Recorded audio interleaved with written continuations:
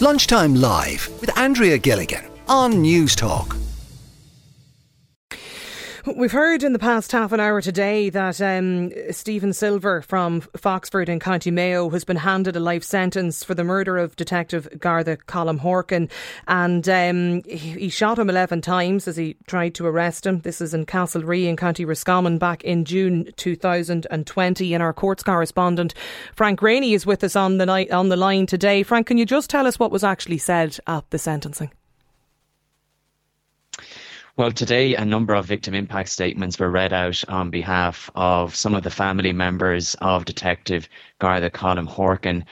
Some very emotional victim impact statements, I must say. It was a packed courtroom, standing room only. It was clear for all to see that Colm Horkan was very much well loved in his community, clearly by his family, and also very well respected and loved by his colleagues, many of whom had made the trip up to Dublin for today's sentence hearing.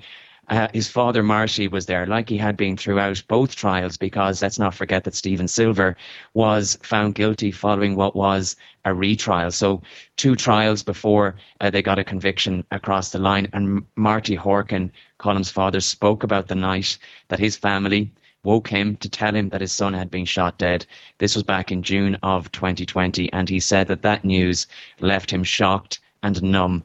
Colm was a single man. He was living with his father at the time. Marty remembered waving him off to work that day and never thought for 1 second that would be the last time that he saw his son alive. They seemed to have a very close and wonderful relationship. He said that his son was very good to him, and he said that he feels very lonely in the house on his own now without him. He spoke about the restlessness and the many sleepless nights he's had since he got that dreadful news. He described how he was re-traumatized by having to listen to the brutal and graphic details of how he died. And as I said, Andrea, he had to sit through that twice. He said day-to-day life will never be the same for him. He described Colm as reliable and honest, someone who was always there for him. He said he used to give him sound advice, and he said he was very proud of the gentleman that he grew up to be. He said he was particularly proud of his son when he'd hear stories of how he helped people in a quiet and unassuming way. At the time when Detective Horkan was shot dead in the course of his duties, as you say, while trying to arrest Stephen Silver near Main Street in Castlerea, he had 25 years service with An Garda Síochána under his belt. He loved being a Garda, and it was very clear from the victim impact statements were read out today that was the case. Deirdre Horkan, his sister, a victim impact statement was read out on her behalf, and she began it by saying that there was no forgiving Stephen Silver for what she described as his pointless act, and she said that she wanted him, Stephen Silver, to remember that every evening his cell door closes behind him. She described Colm as a real gent. She said he was the apple of everyone's eye. She described their close bond. She said he was like a second father to her. She was always going to him for advice. She said her problems would become his problems, and that he was never reluctant to try and solve them for her. He would always try and help his sister out.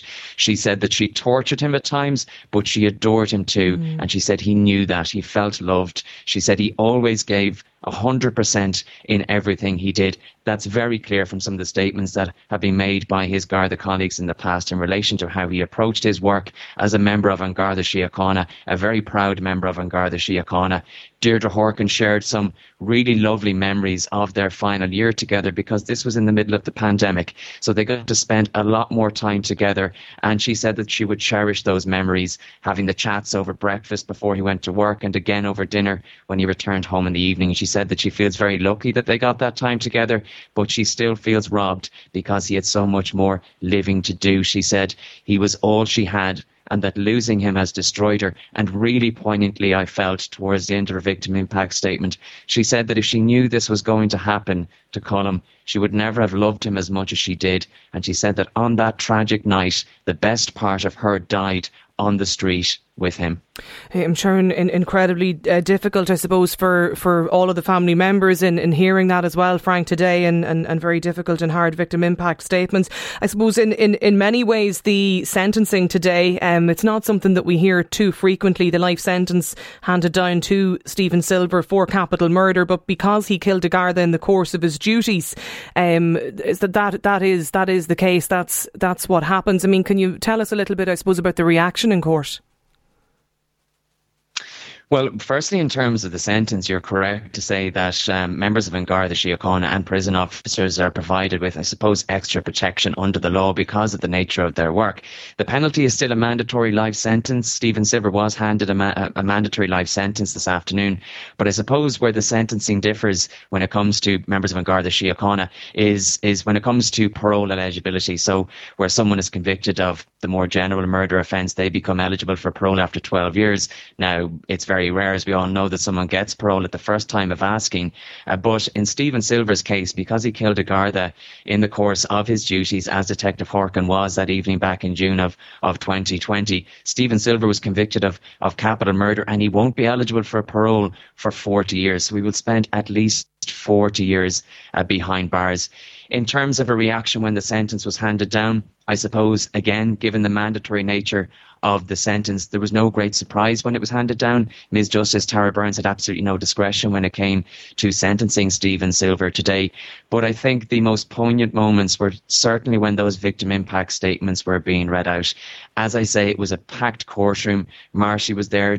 Deirdre was there. Lots of Colm Horkan's friends and family and colleagues were there, and there wasn't a dry eye in the house. I noticed Marshy batting tears away throughout those victim impact statements, and they were really lovely. I mean, Ms. Justice Burns, obviously, as I say, her hands were tied. The victim impact statements wouldn't have made any difference one way or another when it came to passing sentence today, but it was still a really lovely opportunity for the family to share their memories of Colm Horkan, to tell us how he lived his life and how he approached his work as a member of An Garda Síochána, and to tell the court how his death has affected them all greatly. Well, just when you mention the family and what a difficult day, Frank, it is for Colm Horkan's family. Colm's cousin, Liam Breheny, is with us here too on Lunchtime Live today. And Liam, I know it's a difficult day, and I appreciate you taking time to step out to speak to us this afternoon. But I suppose in hearing the sentence being handed down for the capital murder of Colm Horkan, your cousin, do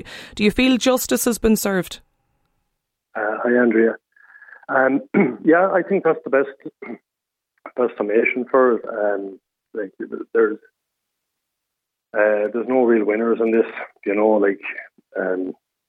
we've been robbed of a friend, a family member, I suppose, as Frank touched on there, the victim impact statement really did drive it home, how much he meant to the family and how much of a loss he is, and I suppose it's the full measure of the law in Ireland, and it was fully deserved in this case, I felt, and it was vindication for Colm, I think.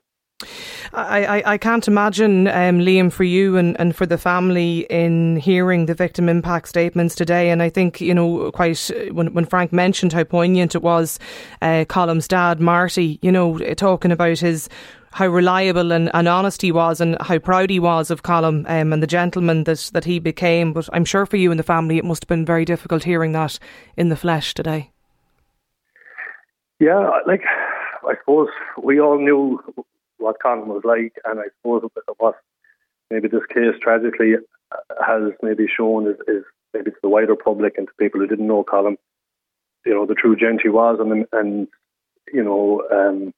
I think that's coming between the people who are able to read between the lines, and that, usually, everyone gets nice platitudes when they pass on, or with, some tragic case. But I think people are realising with Colm that, they're genuine, that he was the real deal, and he has, the amount of support from town, and the family really thrived on it, and Colm's best friends were there every day for both trials. I'm sure Frank at this stage knows all the faces there, people from town took it in turn. There was always 2 rows of people from Charlestown to show support for the family, and I suppose that was, that's the biggest measure of the man, that's the way the town felt. And, I know today was like it was really formality, given that the sentence was automatic.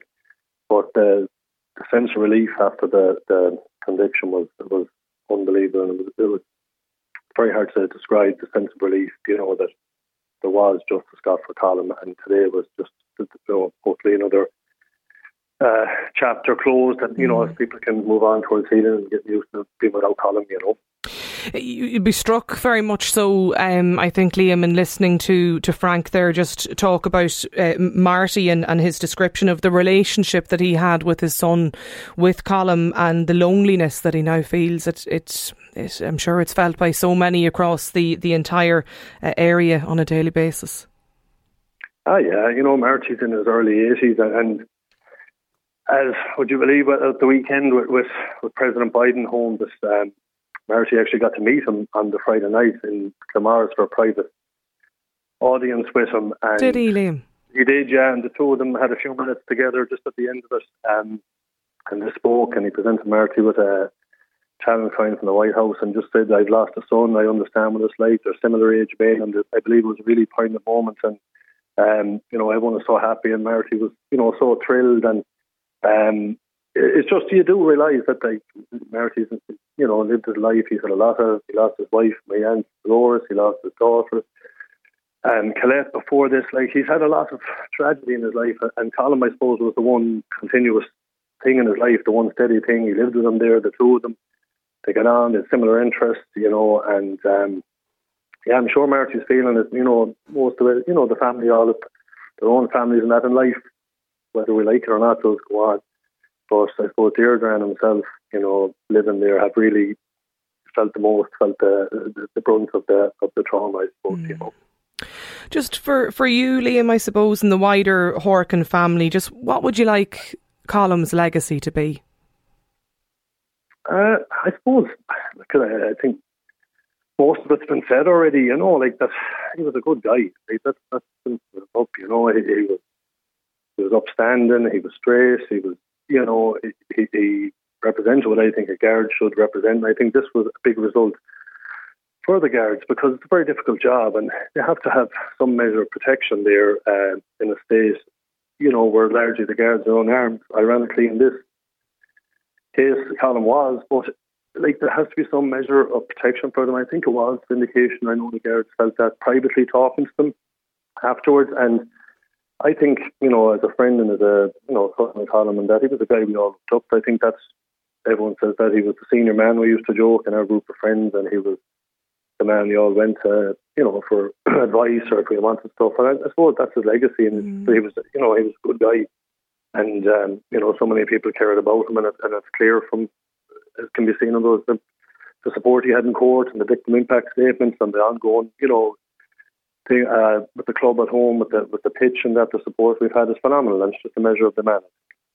Well, Liam, I really appreciate you joining us here today, because I know you've just stepped out from the court where the sentencing has been handed down in the past half an hour today. So I do really appreciate your time, and thank you for taking the call. And I know many are, of course, thinking of you and the wider Horkan family and extended family today as well. That's Liam Breheny there, who's Colm Horkan's cousin, Frank Greaney, our own court's correspondent. And of course, there'll be much more as well about this too, I'm sure, on the Hard Shoulder later on this evening.